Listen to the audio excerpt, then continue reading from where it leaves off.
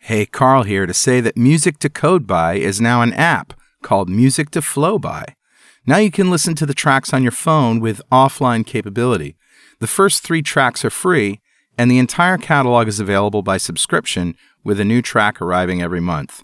If you purchase the complete collection before October 24th, you can get a big discount. Check your inbox for an email from carl@pwop.com for the code, or just go to musictoflowby.com for all the links.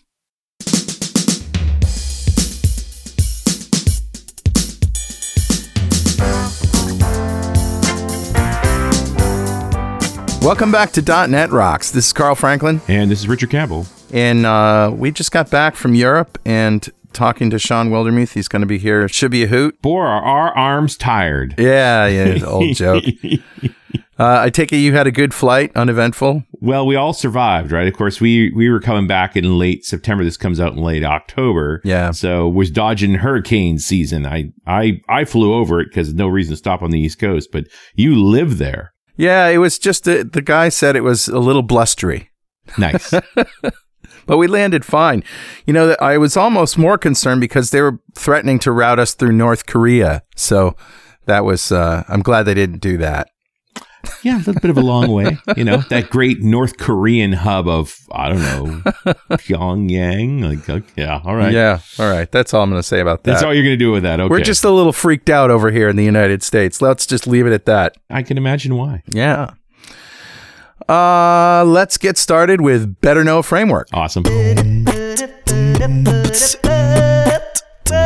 right, man. What do you got? Well, this is something that has been around for a while, but I hadn't seen one, and I thought it was so cool, I'd feature it after I saw it.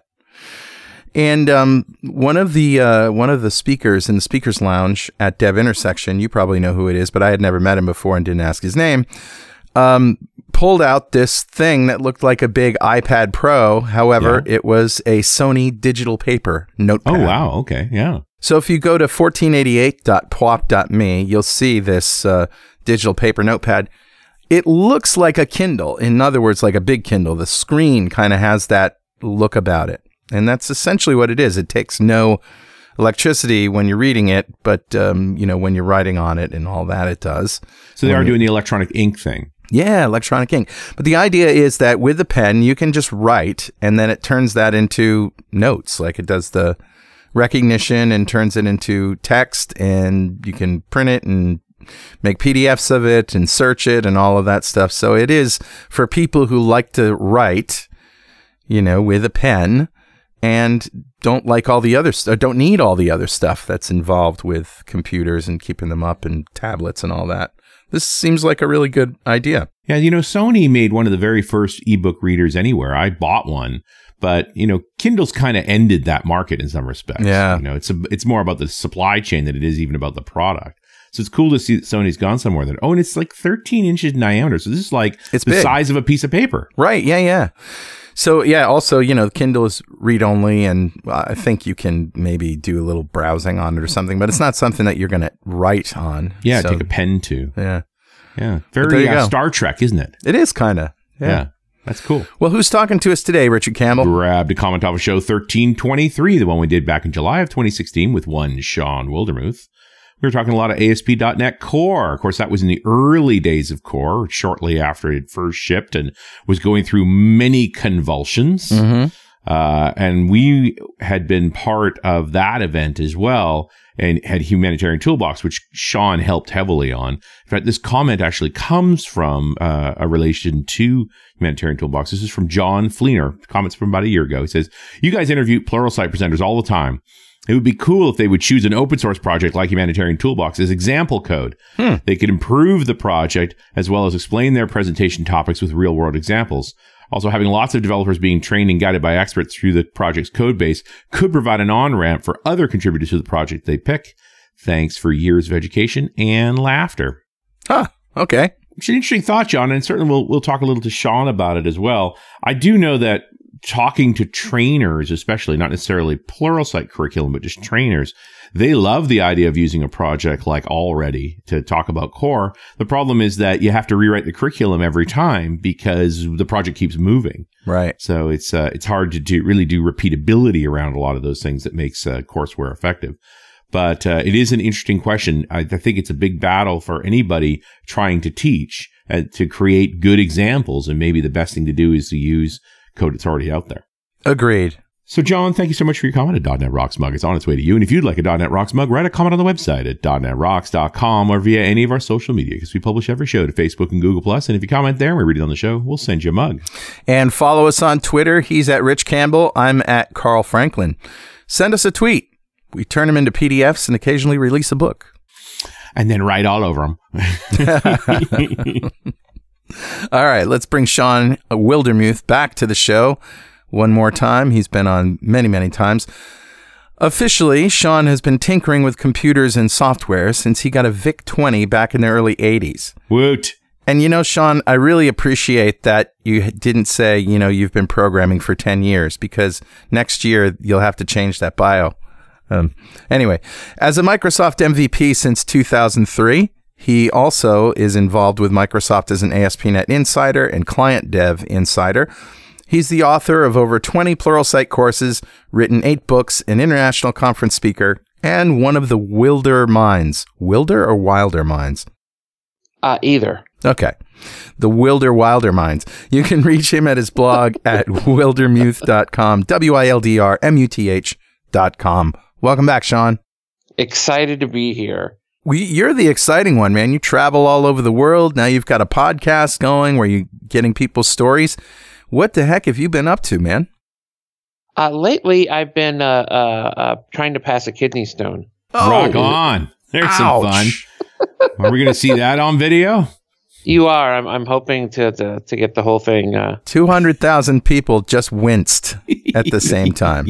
All right, maybe not at the same time, but. And if you didn't, it's because you don't know how much pain we're talking about. Ouch. Yeah. So today's show should be very delightful. Colorful? Since I'm on Percocet. Oh, okay. Happy Shawn is happy. Happy Shawn. We may get some great quotes out of this for our blooper reel. That would be great. Actually, what I've been up to lately is I'm working on a film called the Hello World film. Wow. Yeah. Okay. Now tell us about your Hello World podcast from which this came out, right? It's sort of related. The podcast is both of you guys have been very gracious to be on, and it's about how people got started. So we spend half an hour hearing, sometimes old man stories or ways that, I didn't even know how people got started. So it's a lot of fun, but I can only have people on once, so I wasn't thinking ahead at first. You only get their background story so many times, right? Like one is about it. Yeah. One is about it. Yeah. And we're getting close to wrapping that podcast up. We're ending after 100 episodes. Nice. That's cool. Yeah. So we're at, I think, 92 now. So probably by the end of the year, we'll be done. Yeah. Okay. So the movie? Oh, the movie is about software developers. No surprise there. But I'm trying to demystify what software development is for people that aren't in the industry. So right. Sort of explain to parents and spouses and children, that we're not just, quote, into computers. That, right. This is why we spend 3 days at a time locked in our rooms with, Mountain Dew. And happy. Exactly. Yeah. Yeah. Yeah. And we're also going to be discussing some of the problems of diversity in software development. Oh, that's good. Which is a topic that's close to my heart. Yeah, definitely. And that movie will be out probably late 2019, early 2020. Wow, that sounds great. Yeah, 2020. That didn't sound right in my mouth for some reason. Yeah, it just seems like a long time away, but it's just not, right? We're halfway through 2017, so, 30 months? Yeah. It's scary. Yeah, as soon as you say it that way, then you're scared to death. Like, oh my goodness, how the heck am I going to get all this done? All right. So we're here to talk about Vue.js, and I think probably a good place to start is to disambiguate what Vue.js does from the other frameworks, the other UI frameworks, like React, and then some of the bigger frameworks like Angular. So vue.js is, to me, an interesting thing. I've been kind of railing against the behemoths that require all this sort of pre-processing. I long for, back to the sort of Knockout and Angular 1 days where I could actually just write JavaScript and include a library and go about my business. Yeah. We've entered this world of Webpack and pre-compilers and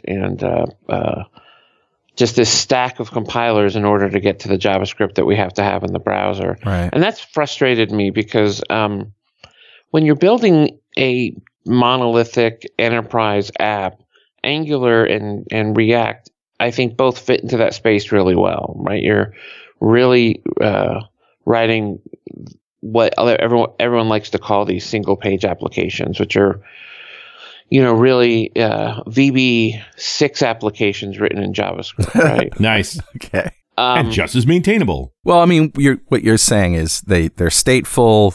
They have things that change. They have events that happen. You're not completely redrawing the screen every time. Correct.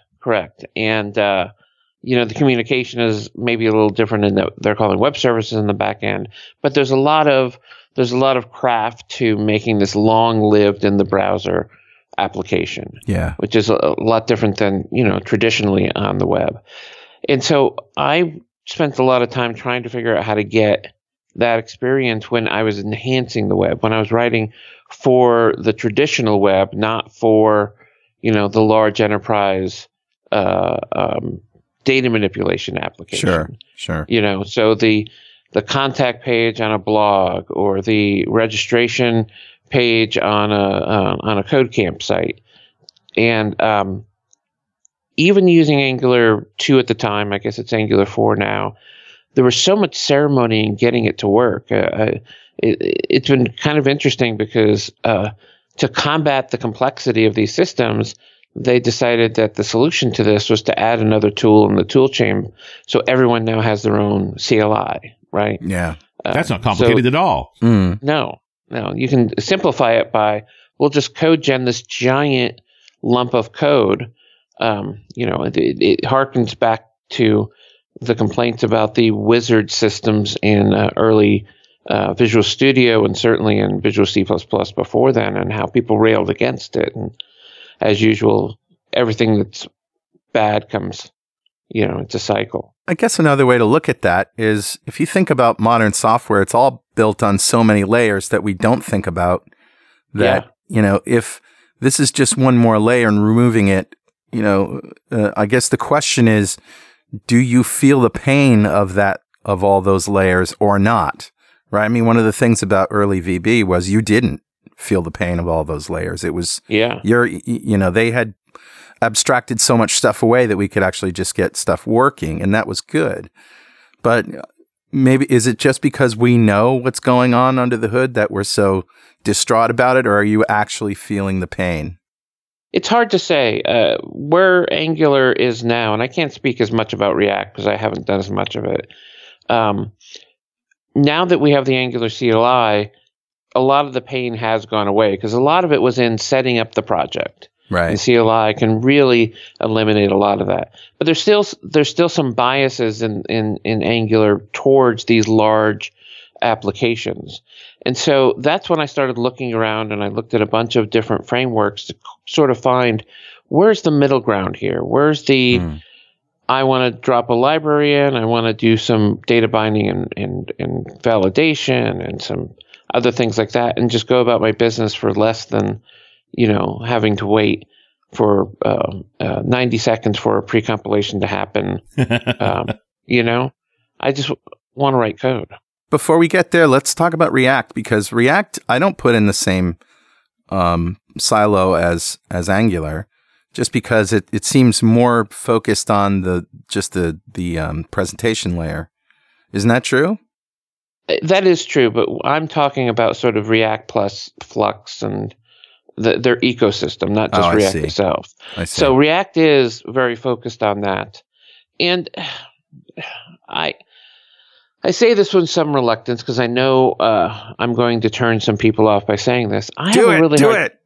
Yeah, I have a really hard time with JavaScript plus markup and then a magic compilation step to make it inline strings. Okay. It turns my stomach a little. And when I first saw it, I talked to some people I trust in sort of that community and was like, am I just being the old guy who doesn't like change? Right. And I eventually came around to no, there's some genuine reasons for not liking this process. I think it's more of a question of style and how you like to develop, because certainly React can help you build certain kinds of applications really well. I feel pained trying to combine it all into one JSX file. It makes me uncomfortable. Okay. And again, there are genuine reasons, you say. What are some of those reasons? Yeah, the reasons that I found was this notion of sort of maintainability. It also meant that I felt like you were tying together the business logic and the UI together again, which in some ways was a gift to software development when we could do that with things like VB. But I feel like we've moved away from from keeping them so glued together to having some separation between presentation and business logic. Well, sure. And React, on the face of it, doesn't encourage that. Doesn't mean you can't do that. Doesn't mean a lot of people aren't doing that. But it certainly doesn't encourage that behavior. And that's what makes me nervous. I mean, for testability, that's a big deal. But so are you saying you can't do a sort of MVVM architecture with React? You can. It's just not at least from my experience with it, it is not it's not, you have to go outside of the React box to do it. I see. Yeah. And a lot of people are. A lot of people are like, well, if you don't like JSX, you can use React and not have to use the precompiler and not have to have your inline templates. And that's fine. But that means that I'm learning a framework, and then I have to learn how to work around the framework. And, and then, why am I bothering? Right. Is kind of my notion there. Vue.js, on the other hand, is more closely. It reminds me more of somewhat the older ecosystems where it was, I can just write this. And what's interesting about the way that Vue.js has sort of been written is it's sort of the anti-Angular in that everything is modular like it is in Angular, but it's all really opt-in, and it's not all written by the Vue.js team. Okay. So instead of writing their own validation layer, someone had written this really cool validation. So they just recommended you use theirs. And routing isn't included by default, and going to another library for doing that. And so there is some challenge there. And, well, how do I know which one to use? And Vue.js has been pretty pragmatic about these are the plugins that we suggest. Right. These are the ones that, so you can very easily figure out to get those, those sort of behaviors. How do you get those pretty quickly? And the architecture of Vue, I mean, we haven't really talked about this at all. Is it just presentation only? Is there a way to separate things well? Well, the core of Vue is this very small library. And Vue was created by some ex-Angular team members who went off and wrote this other thing. Okay. And it, for the most part, is focused on doing just the UI layer. What's interesting is they have this secondary sort of scheme in the way they can work called all-in-one Vue files, where they sort of do the React thing of combining it all into one file. But most people that I've talked to don't use that method. Yeah. So if you're kind of a React person that likes that mentality, you can use these all-in-one files. If you're sort of an Angular or a Knockout or Backbone person that wants to come into it, they can use the more traditional drop the library and write markup in the HTML to get that binding done. And as you need more sort of behavior. So to sort of describe their philosophy, in the 2.0 version of Vue.js, they removed the HTTP stack. And a lot of people were like, what? Excuse me? They did what? And the reason they did this was they were like, we don't know any more than any other great library. If you want to use jQuery to do your HTTP, if you want to use one of these 14 other libraries that are out there that do a great job. They didn't remove it from the browser. They just don't have it in Vue. Yeah, okay. They had written their own wrapper around making network calls. Yeah. Then they were like, why are we doing this? Yeah, I agree. Right. I agree. This is not secret sauce. Plus, everybody has their own code that they like to use. I mean, we have our back end, and we have the code that calls the back end, and usually we like to keep things a particular way. Yeah, and so I feel like it's more of this sort of opt-in. You can actually build large SPA type applications with it. They support TypeScript, and they support using Webpack and all of this. But at the bottom of that stack, you can get back to, let's drop a single library in here, create a single component, and go about our day. And the job of doing these enhanced web pages becomes pretty easy, where the amount of overhead, the amount of just setup and getting, an Angular app per page working is huge when all you need is this little, enhancement to a web page or a routed page just to do, maybe a multi-page registration to a website or something. So you've said Webpack a couple of times, and I'm not sure people know what that is. That's sure. a bundler, right? Yeah, that's one of the bundlers. Browserify is sort of the other one in that same space. Yeah. And both of them, it's interesting because I've always used bundlers, or I've used gulp scripts to sort of bring all my scripts together, and in the past, but Browserify and Webpack try to do something a little bit bigger, and that is they go through and they actually only use the lines of code you're using. So you could imagine to .NET people, to sort of explain it, imagine them going through the .NET framework and pulling out all the code for only the method calls that you actually call, right, and then putting them in the assembly. Yeah, right? Stub out everything you're not calling. Right. Yeah. So that can make for smaller files, but it also, and for me, it makes sense when you go to production. Oh, that's a great idea. Yeah. But they've entered development, and so now they're doing these tricks where they're running Webpack in development and having to do these sort of watchers so that they can recompile every time you make a change. And I find it frustrating because we're transpiling in many cases from some language like TypeScript to JavaScript, and then from, if you're using JSX or something like that, you're also doing that step of precompilation, and then you're asking Webpack to do all this tree shaking and bundling for us, and then we can edit our code. And so there's these levels of complexity that we're getting away from us in JavaScript development. Hey, Shawn, hang on to that thought right there while we take just a few minutes to hear a couple of words from our sponsors. This portion of .NET Rocks is brought to you by our friends at JetBrains. Hey, how often do you profile memory usage in your .NET apps? What if you could automate memory usage checks so that they're executed every time you commit a change? You can actually do that with .memory unit from JetBrains.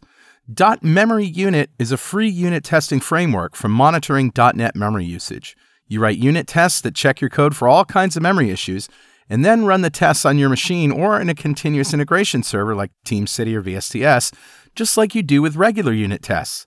You can track how much memory is allocated, check memory for objects of a specific type to prevent memory leaks, or compare several memory snapshots in a unit test to see if memory usage is creeping up. Learn more and download .memory unit from jetbrains.netrocks.com, or just search for a package called .memory unit on the NuGet gallery. And we're back. You're listening to .NET Rocks. Carl Franklin and Richard Campbell here. And we're talking with Shawn Wildermuth about Vue.js and why he likes it so much. And why a lot of people are liking it, I don't know what the latest stats are on framework usage and switching from React to Vue or any of that, but what's your sense of how popular this thing is? It's still a minority player when it comes to the Reacts and the Angulars of the world.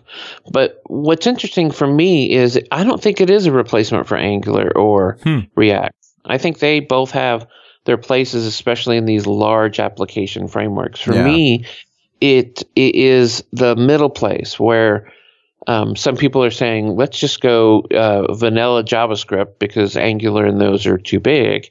And I want a little help, right? I could certainly, for every new project, write everything in vanilla JS. And I understand where those guys are coming from.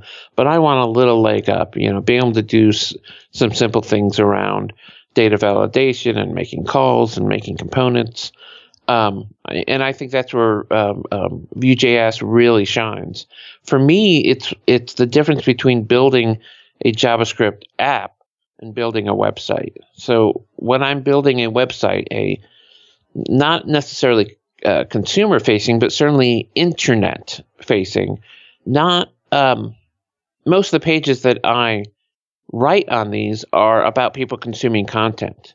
Right. So blog is a good example of this, even though, not everybody writes their own blog, certainly. But this actually, let me tell you a story that it reminds me of, and that is back in the Silverlight days, there was this push by some people, I'm just going to write my whole blog in Silverlight. Right. And it never made any sense because 90% of that blog is just pushing content out, as HTML into a browser. And why would you go through all this steps and routing and all this work just to, display some text? Right. And that's what I feel like we're getting to with Angulars. Everyone's trying to Angularize everything. If you have this sort of single purpose internet-facing product like Twitter, maybe something like that makes sense because you don't have a lot of things going on, and you want the interactivity to be high. But lots of the websites we're making, it's only on 3 of the 12 pages that you really need interactivity. And why are we making the other 8 pages be part of some Spot framework? Right, right. It does seem that Angular is so opinionated that if you use it, you're basically building your site a particular way. You just don't have a choice. That's true to some respect. I don't want to throw them completely under the bus there because you certainly can do that, but there isn't an encouragement in let's build this library of things we can use on different pages and throw it on those. That's what I'd hoped Angular 2 would be. And when I tried to do it, I realized I really had to build a whole Angular app for each of these pages that I needed some enhancement to. And that's where the frustration came in. Right. It wasn't just in the tool chain, but also, what do you mean I have to let Angular take over each of these pages and then point them at, separate applications that have to be compiled separately in order to get, this sort of composition. Sure. And that's what led me to Vue.js, because I can sort of take as much or as little of the architecture as I want, which is something that I liked. I was one of the guys back in the day that would use Knockout and Sammy and this sort of bundle of open source projects in order to do my projects. And I liked that because if I decided I didn't like this one little piece, I could replace it with another. And I find that more difficult in the Angular React world. You're sort of buying into the religion, and I have to believe the whole book. Yeah, right. Sure. Because part of me is just wondering why, if you don't want that high impact framework, you go back to something like Knockout. Hey, I just want some data binding, right? I just wanted to cut down the amount of code I need to write to connect my database to my application. Mm. And that's a fair point.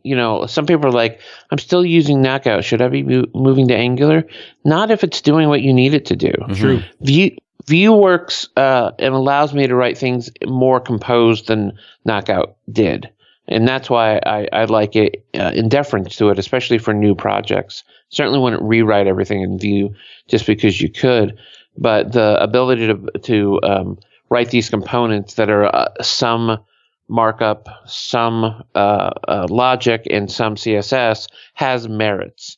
And if I choose that I want to go down the component path instead of the sort of knockout path, Vue can do either one of them, and they're perfectly happy being in both camps. That's interesting. And I also, the implication you've made there too is that it's more comfortable with the, shall we say, the modern way of building web pages than Knockout is, which is a few years old now. Yeah. I mean, Steve Sanderson is still doing updates and adding some very interesting things to Knockout, but it is a more, 2013 way of building websites. I hate to say 4 years old is old, but in web technologies, it's ancient, So long ago. Yeah. Right. Me and my DHTML are going to go sit in the corner now. Oh, God. You should. Yeah. Please. And think about what you've done. I don't know why you're not still writing Java applets. ActiveX components? Oh, my goodness. Oh, my. Exactly. Hey, Richard. Yeah, buddy. Guess what time it is now? It must be that happy time again. Yeah, it's time to minify our .js stones as they pass through the urethra of the internet. Oh, that's terrible. Brought to you by Webpack. No, I'm kidding. It's actually a time to give away a D-Experience subscription from DevExpress to one lucky member of the .NET Rocks fan club. Become a UI superhero with DevExpress UI controls and libraries, and deliver elegant .NET solutions that address customer needs today, and leverage your existing knowledge to build next-generation touch-enabled solutions for tomorrow. Whether it's an Office-inspired application or a data-centric analytics dashboard, DevExpress Universal ships with everything you'll need to build your best without limits or compromise. And check out their Dev Extreme React Grid, built from the ground up to fully support all the cool features that come with React, like the virtual DOM, state controllers like Redux and all that. It supports master detail, sorting, grouping, paging, and editing. You can check it out and test it for free on GitHub. Learn more and download your free 30-day trial of DevExpress Universal at devexpress.com/superhero. All right, buddy. Who's our winner? Today's winner is Melinda Schmitz. Oh, congratulations, Melinda. Yeah. Golf clap for you. Golf clap for Melinda. She just won the D-Experience subscription from DevExpress, a big pile of awesome from our friends over there, just for being a member of the .NET Rocks fan club. And if you don't know what that is, go to .NETRocks.com, click on the big Get Free Stuff button, answer a few questions, and join the fan club. We have thousands of members all over the world. In every show, we like to give away stuff from our sponsors, and every December, we give away a $5,000 technology shopping spree to one lucky member of the .NET Rocks fan club. But you have to sign up to win. And now it's your turn, Shawn. We like to ask our guests, if you had $5,000 to spend on technology today, what would you buy? Well, because I'm making a film, it would have to be a camera. I suppose so. There's an amazing Blackmagic camera for $5,000. Is there?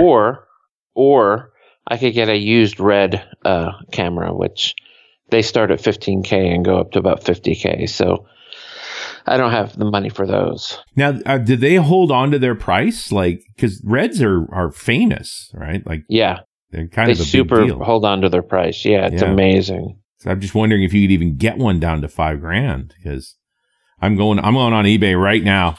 They actually have a used section on the Red website, and so they certify used, sort of like certified used cars. They do the same with their cameras. Well, and that's smart of them to keep the bar that high, right? Yeah, because when you're spending that much, you don't want a camera that doesn't work. I mean, I use DSLRs to shoot the whole movie, so I'm not spending that kind of money. But if I had it, I would certainly do it. Yeah. Look at these. These cameras are crazy. 8Ks, the Weapon 8K. Yeah. Starting at $50,000. Starting. Yeah, could have bought yourself a missile, but instead you bought a camera. And you might need a missile pretty soon. Holy man. Oh, well. The way things are going. Let's talk a little bit about how you use Vue. I mean, I guess what I kind of like about the some of the more popular frameworks now is that they encourage separation of presentation layer in a view model, for lack of a better word. How do we do that with Vue? Well, what's the binding story and all that? It's about the same. It uses handlebars much like Angular does, and they encourage you to either have the markup in the actual web page or in a template file. Okay. Again, much like Angular encourages. And it does two-way binding a little differently than Angular and a little differently than Knockout, but it's pretty close to the same idea. You're going to be using attributes to specify read, write, or callbacks from events. And then you're going to be building either a component or just a simple object in JavaScript that is the view model, essentially. It's going to expose data. It's going to have operations. It's going to have calculated fields, etc. And those are going to be bound directly to it. So it's really, for the Silverlight people, it's very much like MVVM. For the rest of us, it's very much like MVC. It's that same where you're going to keep the binding in the markup, and you're going to keep the logic in the code. This all-in-one, these Vue files, these .vue files that they also support, simply have sections like a script section, a CSS section, and a markup section. They aren't all muddled together. It's really just a single file that they then pull these three sections out of and then compile correctly. So the people that like the idea of sort of one file that they can manage and do it all, they have that option as well. What if I have some components like material design components, or maybe some Kendo UI controls or other things? Am I going to run into any issues there, or is it just what I think it is? Well, as long as ultimately what it's going to be using is markup, it doesn't care what the actual HTML is. Sure. As long as it ends up being that, if those components end up doing, some super weird things, I'm not sure how well they'll work with them. But all the components I've used it with Bootstrap, and I've used it with jQuery UI, and it worked fine with those. And those are the usual models of how that stuff works. Mm-hmm. Progressive web apps look like a no-brainer? No brainer at all. Yeah. Yeah, it simply just works. Most of the websites I've used Vue on certainly support, mobile and desktop versions. If people want to see how I used it, I have a good open source example at Core Code Camp. It's at GitHub, Shawn Wildermuth Core Code Camp, and that's the .NET Core Code Camp that we used for the Atlanta Code Camp. But I switched that to Vue this last year and got rid of the complexity of Angular, and that should be a good example because there's a number of pages that use it. There's a couple of places that use routing. Okay. So there's some somewhat complex pages and some fairly simple pages. So you did a demonstration. You pulled that out of Angular and into Vue. That's kind of a cool demo. I haven't done it as a demo, which that wouldn't be a bad idea.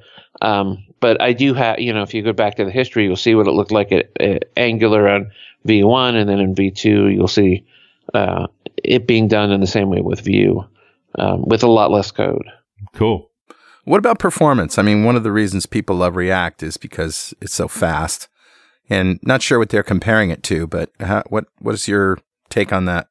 I don't know, because the places I use it aren't performance heavy, right? I've often said that React does everything really fast because Facebook is in the business of writing a web page that happens to have 400 little boxes that need to do the very specific things, right? React is the perfect solution for Facebook. Most of the applications I write, that's not the case. Right. And so I've never run into performance ceilings with really any of the other tools because I've never written those kinds of applications. I tend to end up writing websites versus web apps. And because of that, I've never had we have 17 levels of routing and all this messaging going on and the things that really test out the performance of these frameworks. I don't think the philosophy there is to be slow or fast. I think you'll find it for the kinds of pages I'm suggesting, it's going to work faster than the user can type. Do you know what I mean? Yeah. And so at some point, is it faster than React? I can't imagine it is, just because of the nature of the way it's written. Is it faster than Angular? I don't know either. But I don't think on the kinds of applications where I really suggest you use Vue, that perf is the issue. Yeah, you're probably right. I'm pulling up a blog post from Evan Yu, the lead developer and creator of vue.js from November 2015. So this is 2 years old. And he compares the performance. And, oh, nice. Yeah. He says for any type of in-place data mutations, Vue outperforms React.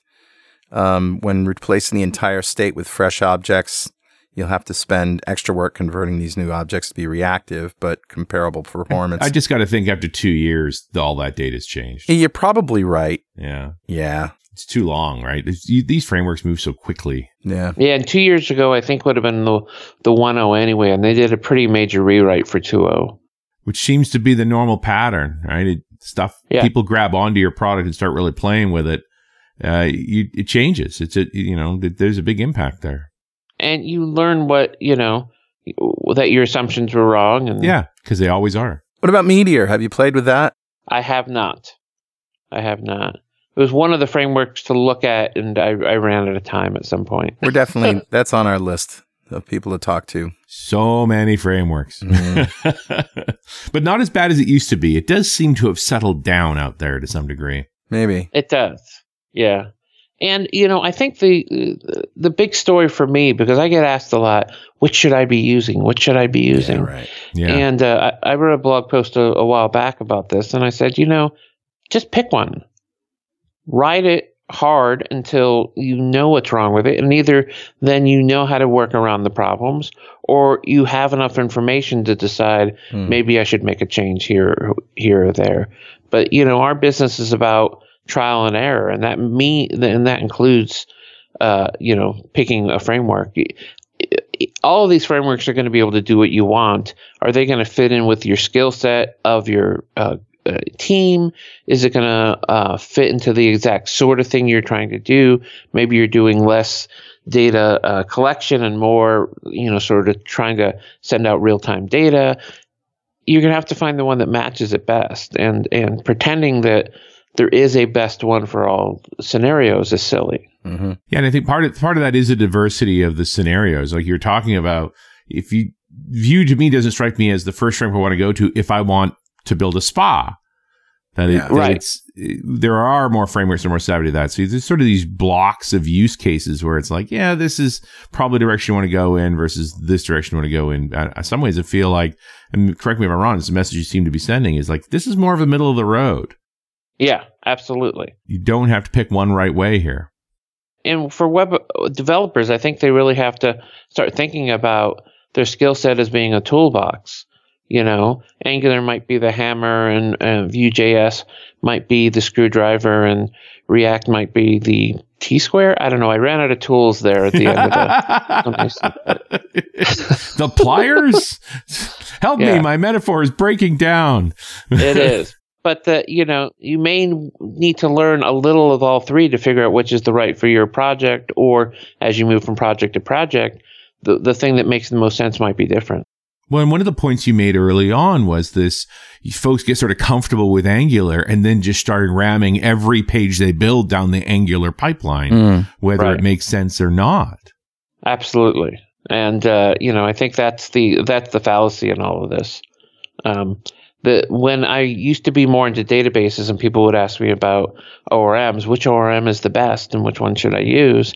I actually had to try to write one before I realized, everything's a compromise. Software, everything's a compromise. And so finding the one that fits best for you, that's the job. Yeah. What are the compromises you're willing to live with? Yeah, exactly. And also that about, right? I've said on more than one occasion, it's like every piece of software has ugliness. The question is, do you know where your ugly is? Absolutely. Do you use the Vue router? I do, but only on the pages that need the router. Well, tell us about that. I guess that's their standard router, but you can use your own routing, of course. Yeah, there's a couple of other open source routers, but it's a simple pattern-based router, much like everyone else has. It's become sort of, the simple philosophy, and it works where you're really mapping a pattern, which may include parameters, into a component that can accept those parameters, and then show whatever that markup is. It works really well. I use for validation. I use a library called vue validation. I'm sorry, V validation, VEE, which confused me at first. Validation. All the markup pieces in Vue start with V dash, so that's why they called it V validation. So they may all be contractors for Microsoft. Exactly. Did I say that out loud? You did. There's an insider joke for you. That's right. Talking baseball. There you go. Sorry, I completely derailed the conversation, but I do like this idea that you just use it where you need it. Yeah, and that, there's this ecosystem. I've been using Axiom for the HTTP. Once I started using it, I was like, I'm never going to go back to, these other frameworks are definitely not jQuery for calling AJAX calls. AJAX is still one of my favorite acronyms because it's hasn't been XML in such a long time. Right. JavaScript. No, definitely a better way to go. They do talk about components in Vue, but again, not a prerequisite. If you want to build them, you can use them. Like, it's just that approach to sort of modularizing everything that describes a piece of a page. Yes, and so the idea here is, let's say I'm doing a contact page. I could do a component for that contact page, or I could just write a simple Vue model to get that job done. Right. But then if I have, a wait cursor or even a whole form that I need to put in, like the login form that I need in 17 different places, let's build that as a component, and then I get that reuse. But I'm not forced down that path like I am certainly with Angular 2 of everything ends up being a component. Right. Not that there's a lot of heft to that, but sometimes the ceremony of the composition is more work that I actually have to write. Well, I kind of like backing into components too, that you build something in a view model way and then realize, we're going to reuse this a couple of times, or we want consistency and styling around it. And so going to pass it to someone else, makes sense to package it up as a component. Yeah. And the difference between them is not a lot. Right. It's really how you construct the object, whether you just construct a simple JavaScript object or whether you construct a new component with a magic component name. So even refactoring from the simple to the component isn't that much work. Yeah, no, it sounds very comfortable. Like we always look for these pendulum swings, and it seems like this one's striking kind of in the middle right now. Mm-hmm. Yeah, and that's really what I was looking for when I was searching it out. Was I wanted something that when I didn't want all the ceremony of precompilers and it may be that in the beginning I can start small and scale up with it. I don't have to start big, which is the way that certainly Angular and to some respects React feel to me, is that there's a commitment to just getting Hello World working. Yeah. Right. What about mix-ins? These are sort of component-ish, aren't they? What is a mix-in? So a mix-in is adding behavior to a component. So it's a little bit like a component, but it's not. You're mixing it into elements to add some behavior. So mix-ins can be used for things like logging or error handling, where you have the same sort of behavior in a component, but you're not really defining a UI and logic layer in that traditional sense. All right. So maybe like an animation or something that you want to reuse. Yeah. Yeah. That's a good example. I haven't done a lot with mix-ins, so I may be talking out of the side of my mouth. It seems to me that that's kind of the logical extension of a component, especially if you want to reuse something. Absolutely. Yeah. Yeah, and Microsoft has jumped on board recently to make sure that TypeScript and Vue work really well together. Because it was a little patchy until recently working with TypeScript, because I know there's a lot of TypeScript fans here that want to use it in every case. I'm a little on the fence. When I'm doing simple things, TypeScript doesn't give me a lot because I don't care as much about type safety when there's only 80 lines of code. But for larger applications or moving to that, being able to scale up, like we've talked about, into using something more robust like TypeScript certainly is helpful. Is there a Flux-like state management thing in Vue? There is. Again, it's opted in, and I haven't used it. Okay. So I can't speak a lot to it, but I know a lot of people coming from the React world have been using it, and it is written by the Vue team itself. So cool. It's not just an official plugin; it's actually this idea that sometimes you want the React which is just markup and logic, and then you want the Flux style larger reactive programming that you can opt into that as you want to. But I haven't done anything with it, so I don't want to pretend that I've gone down that road. Wow, this is pretty cool. It's worth messing around. And I know if you go to vue.js.org, there's just some getting started fiddles that you can do right away. It doesn't seem like there's a barrier to entry here. No, and the documentation is pretty well written. I didn't get lost too fast. That's kind of useful. Hey, before we sneak away, I did want to make a call back to the comment there on this idea that maybe you could use something like Already as a sample app in a Pluralsight video. Any thoughts? Well, it depends on the course, of course. Well, that didn't sound right. Look at you being alliterative and things. I think we can do some Mr. Ed references now, right? A horse is a horse, of course, of course. Of course. Wilbur. Oh, Wilbur. Oh, sorry. I stepped on your Wilbur. We Wilbured simultaneously. Oh, my goodness. So I like the idea a lot. The courses that I've been teaching lately have been these end-to-end courses. Right. And so unless I was going to rewrite Already from scratch in front of people, it doesn't make as much sense for some of my courses. But I could see like doing a Bootstrap 4 course by going to Already and converting all of their stuff from 3 to 4 as as an exercise in how to do the upgrade. Right. Things like that. One of the challenges you've got now is I think there are multiple check-ins to Already every day. Every day, yeah. I know how long writing a chunk of curriculum takes. Like with the project perpetually moving under you, it might be really challenging to make it make sense. You kind of have to have control of it if you want to tell a story around it for teaching purposes. And that is true to some extent. But you could always pin yourself also to a branch. Yeah. That at some point Already could decide to come back into or whatever the thing is. So there are ways to certainly manage that level of change. It's got to be really tough to pick sufficiently complicated to be real, not so complicated to be lost, and feature rich enough that you show everything people need to know around a tech. Yeah, that is the challenge. I when I did my ASP.NET Core course, I had this sort of idea of this website that I thought would be a little bit more complex to do it with.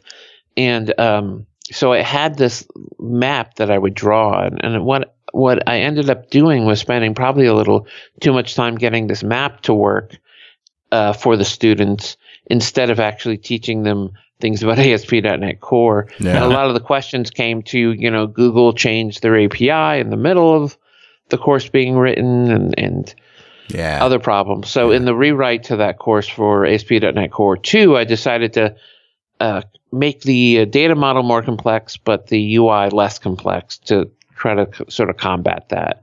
Try to make something a little bit more real, but not, I think I went for the map because it certainly made the demo like, this is where you'll end up look really cool because, the giant map and you had drawn, your trip across the country on it and that sort of thing. Who would do that? I don't know. That? That's just crazy talk. Shawn, is there anything else that we haven't covered that you think is really important before we hang up here? Well, I would love to plug November 1st, the Kickstarter for the Hello World film will be coming out, and Nice. love to share that with your audience. Very cool. You can help me make the film better, and tell if you have a story to tell that you think would be important in the movie. Please let me know. You can see all about the film at helloworldfilm.com. I got that link. That's about 6 days from after the show publishes. So Perfect. Like that wasn't an accident. Yeah, or really. anything. Yeah. Hey, man, good luck passing that stone. Thank you. Thank you. I could say I feel for you, but I'm really trying not to. Good call. Yeah. Good call. Thank you, Shawn. Always a pleasure. Awesome. And we'll see you next time on .NET Rocks.